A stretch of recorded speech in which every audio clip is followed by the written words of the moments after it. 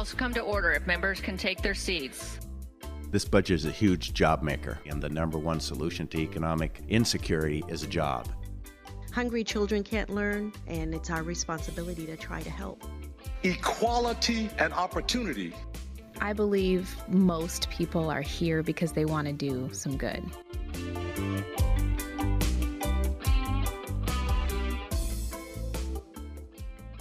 It's February 20th, 2024, and it's time for yet another new episode of Capital Ideas. It's called that because it's the podcast where members of the Majority Democratic Caucus in the Washington State House of Representatives sit down at the Capitol and talk about ideas.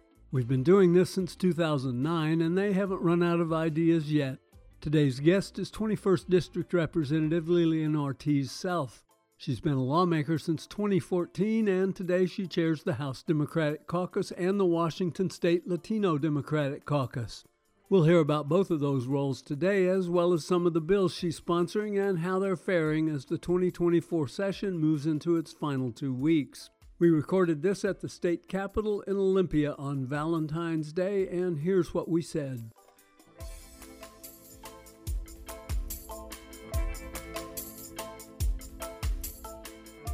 I'm here today with Representative Lillian Ortiz-Self from the 21st Legislative District. Representative Ortiz-Self is chair of the House Democratic Caucus, chair of the Washington State Latino Democratic Caucus, and I'm really glad to have you back. We talked last January, and we get to do it again 13 months later. Welcome, Lillian. Thank you. It's wonderful to be here. Last time you were here, we talked a whole lot about your role as chair of the House Democratic Caucus. That podcast is available for anybody that wants to hear it by going to housedemocrats.wa.gov and hitting the button that says media.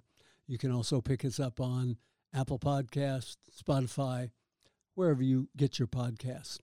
Today, I'd like to talk more about legislation because we're at that point in the 2024 session where yesterday was the final day to get bills passed in the House of Origin. You passed 3 pretty significant pieces of legislation. What do you consider to be the key? I would say it'd have to be the dual language multilingual bill that is going to codify and make it clear that the expectation for the state of Washington is that all school districts that want to provide a dual language, a multilingual program for their students will have the capacity to do so, and we as a state will help support that. Take us into a classroom where this is being done and kind of paint a picture of how this might work. Is it just from 8 o'clock until noon, classes conducted in one language, and then from noon till time when the final bell rings, it's in English or whatever wasn't taught in the morning? Mm-hmm. Typically, classrooms will have 2 teachers in them, or a dual language teacher that speaks 2 languages, or shared positions so that one is teaching English and history and the other one's teaching math and science. And they'll teach one in one language and one in the other, and they rotate that so that students are hearing from their teachers 2 different languages constantly. The ideal model is where 50% of the students speak one language and 50% speak the other, and it's a kindergarten through 5th grade program. So at kindergarten, you can imagine they're like sponges. Brain development says that a whole nother part of their brain gets activated when they are learning another language. University of Washington has a great research project on this where they took young ones and could measure the brain development as they started to speak a second language. And that part of your brain stays dormant when you don't have that. So exciting. We've been hearing from so many parents that want this for their child. They want their child to learn another language, seeing the benefits globally for their future. And then we have a best practice that says that English language learners, this is the best way because they get academic content while learning English. So in a classroom, this is what they get to do. And a student isn't being cheated out of part of their education during the day. They're getting the whole menu of language skills, arithmetic, reading, the whole ball of wax. Absolutely, and then some, because they're also hearing another language and culture and all of that, and so they are learning even more. It's very exciting. I just met in a classroom with a second grader who read me a book in Spanish. So he's an English speaker, and by second grade, he was fluently reading to me in English and in Spanish. And the best part was that I could ask him questions in Spanish, and he could answer them because he had full comprehension of what he was reading to me by second grade, and that was exciting. Your bill passed 90-0, which to me indicates that you did a heck of a job of selling something that might have been a little difficult to get over the finish line 5 years ago. Yes, I've been working on this bill for about 7 years. We started introducing it by providing grants to school districts that have been asking us for this, both in early learning and in K-5. And now the more research that keeps coming up, the more demand parents have by telling us, please, we want our child to learn a second language, the more research that comes out for our English language learners that say this helps avoid the opportunity achievement gap. We've been presenting that research year after year until we got everybody on board. And this is going to be English and fill in the blank, various other languages spoken by large contingents of people who live here in Washington. Correct. So it doesn't have to be English and Spanish. It will be based on school board and superintendent and parents and community as to what is the need in that community and the interest of parents. We have some sites that do Mandarin, there's Korean, so it just depends on what the community desires. I would say probably 3/4 are Spanish, but it doesn't have to be. The bill also allows for American Sign Language. And the bill also allows for tribal languages. So that's really exciting as our tribal communities are recapturing part of their culture by teaching their young people a language that oftentimes had been lost. That would seem to be a real vital part of this program here in Washington State, more than most other states. Absolutely. Absolutely. The bill also provides for a seal of biliteracy. And what that means is that you get to be tested. Without taking this program, you get to be tested to see if you know another language. And for our multilingual students, they can get a seal of biliteracy that says, I speak and read and write in 2 different languages. That will help them in their resume, in future jobs, etc. We've made some exceptions for those languages that are just oral languages. Then they just need to prove, that they can speak the language. But how wonderful to have a workforce that can show up and say, yes, and actually I know 2 or 3 different languages, and I have a seal of biliteracy to prove it. This is great. You got a unanimous approval here in the House. It has to go through the Senate and get to the governor's desk before it becomes a real law.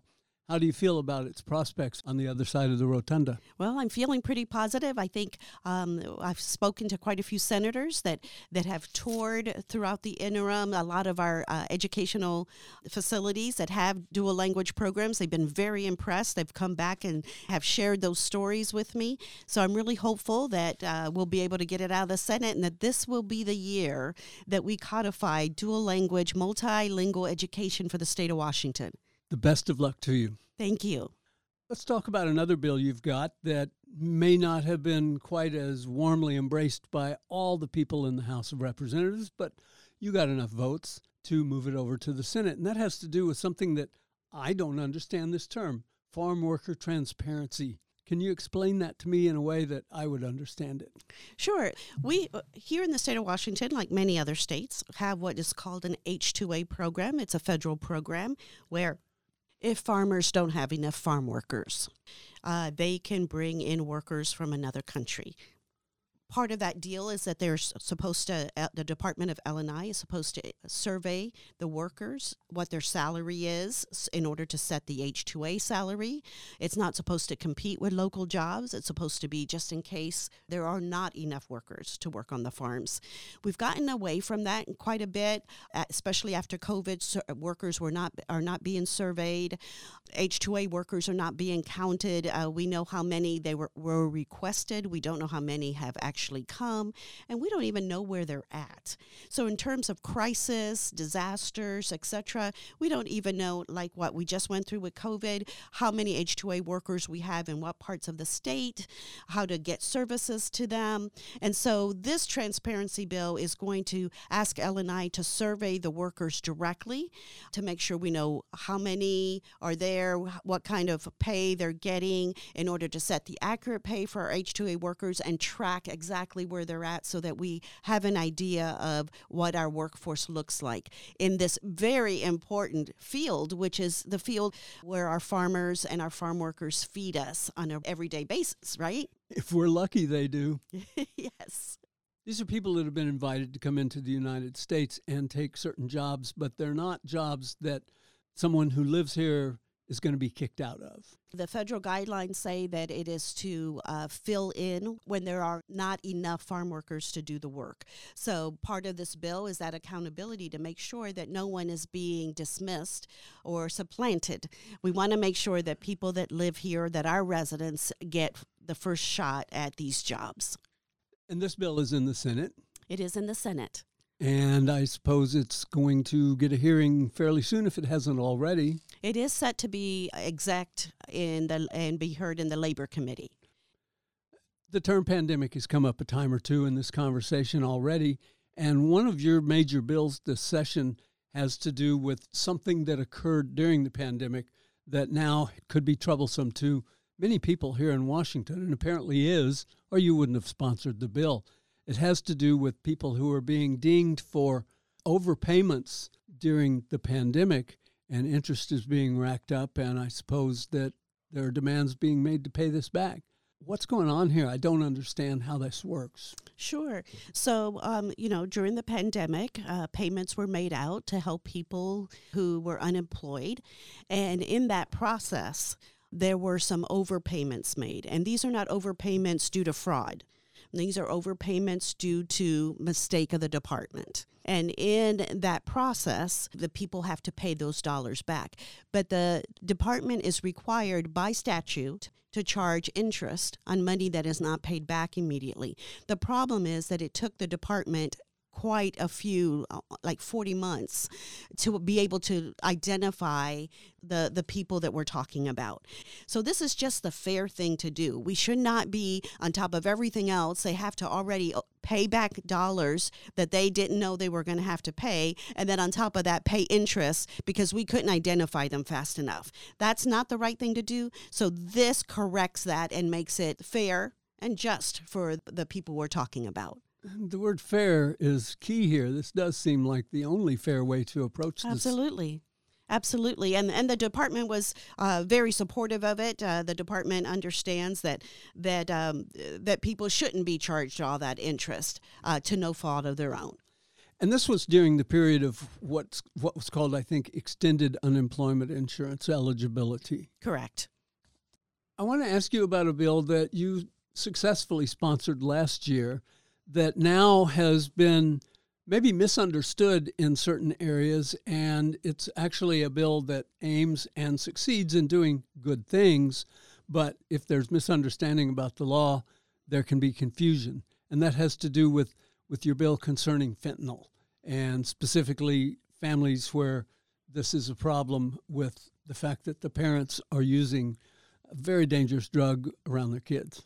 Yeah, so actually the bill, it was the 1227, Keeping Families Together. It was a bill that moves our child welfare system to a more equitable place that doesn't remove children merely for the fact that they're in poverty.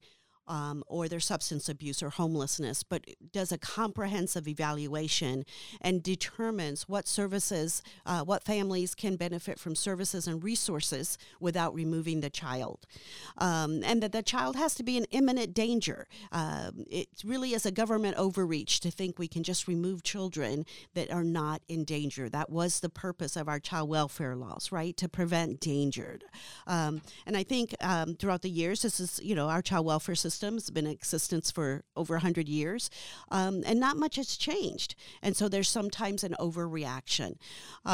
So this law has been very successful in reducing the inequities of Black and brown and Native children being removed, because now instead of a quick judgment on what might happen, we put services and resources in place, and then we react if something is wrong.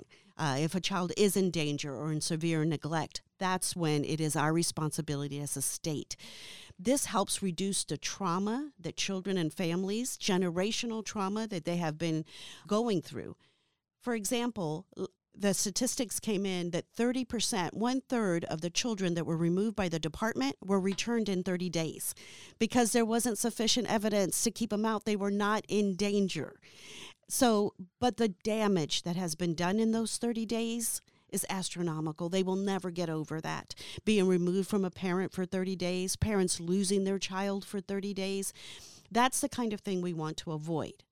However, fentanyl has hit our communities, and it's a very lethal drug. And causes all sorts of concerns. And so in the state, we have quite a few judges that have been removing children because of the lethality of fentanyl. But we've had a few areas where the courts have been a little concerned about whether or not that was imminent risk, whether or not it was dangerous enough to remove. And so we have a bill that has passed the House, and we heard from the Senate this morning that has a good path forward to help clarify that, to help clarify the lethality of fentanyl, and that is to be taken very seriously, just to make sure that there's no gaps. We want children to be safe in the state of Washington. We don't want children removed unnecessarily if we could put services in. But absolutely, we want children to be safe, and we're going to continue to refine and fill in the gaps if they're needed. I want to ask you about your role as chair of the Washington State Latino Democratic Caucus. That is a significant caucus. A lot of people might not understand that within the House Democratic Caucus, there can be the LGBTQ caucus, the members of color caucus, the caucus that you are the leader of. Tell me what your role is with the Washington State Latino Democratic Caucus. Absolutely. I am so honored to be the chair. When I came to this legislature, I was the only Latina that was here. Representation matters. And even though my constituents in my district I do not represent a majority of Latino district. My district actually doesn't have very many Latinos in it. But as a Latina woman, you can't step out of that role. And so Latinos from all over the state, of course, see themselves here and then start sharing their concerns with you. And we know that it's a community that has been underrepresented here in the State House and in Washington often doesn't have a voice. So I am so proud to say that now we have 11 members in the House and Senate. We have 8 in the House and 3 in the Senate, and we carry the burden of making sure that their voices are heard here as well. So we represent our constituents. They are foremost in our minds, and we represent the Latino community and their concerns, just as the same way that I'm a woman and a mother, and I represent women's issues, and I represent mother issues and parent issues. And, you come here and we're a citizen legislature, and we represent everything about our life experiences and making sure that those experiences, stories that are shared with you within your realm are shared here as well. And as a educator and a school counselor, I bring all those stories with me as well. I can't tell you how proud I am that we had enough members to form the Latino Democratic Caucus, and there are 11 members in our state house. Congratulations. Thank you. Now let's move to another chair that you sit in, just briefly before we stop here, and that is you're the chair of the House Democratic Caucus. Yes. It is the largest House Democratic Caucus majority in several years. This is a big bunch of people. Yes, it is. And that means a lot of work to make sure that all of their voices are heard.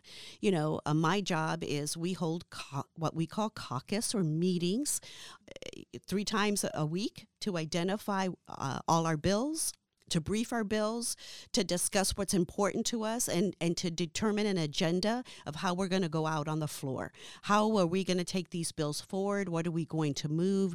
What are concerns of members in regard to every single bill that we're going to vote on? And my job is to make sure I facilitate those meetings in such a way that all of our members get heard, get their questions answered, and feel like a part of that caucus, and more importantly, that they get the answers that they need before they take a serious vote. It seems like it'd be a tough job because by the time a person is elected to a significant office, like being a legislator in a state, they're not shrinking violets at that point, and there are people with opinions, and it would seem like 58 people in one room, 57 of them aren't you, and you need to basically keep things running smoothly. Absolutely. But, I think what unites us are our democratic values, because at the end of the day, it is those values of fairness and justice and equity and working families and making sure that families have what they need to be successful, things like education and housing and food security, all those things that are so important to us as a caucus. That's what unites us. Sometimes the way to get there, we wrestle that out to make sure it's the best policy. But at the end of the day, we know that it is those values that are going to keep moving us forward. I can't think of a better way to end this podcast, but I will ask you, is there anything we haven't brought up here that you would like to talk about? No, I think we're good. I just can't be prouder to represent our members, our caucus. I'm very proud of the work we just finished doing. It's always an honor to serve in that capacity. Representative Lillian Ortiz-Self, it's always a pleasure to talk to you, and I'm grateful that at a pretty busy time here in the legislative session, you gave me a half an hour of your time. I appreciate it, and thank you. You're very welcome. Thank you.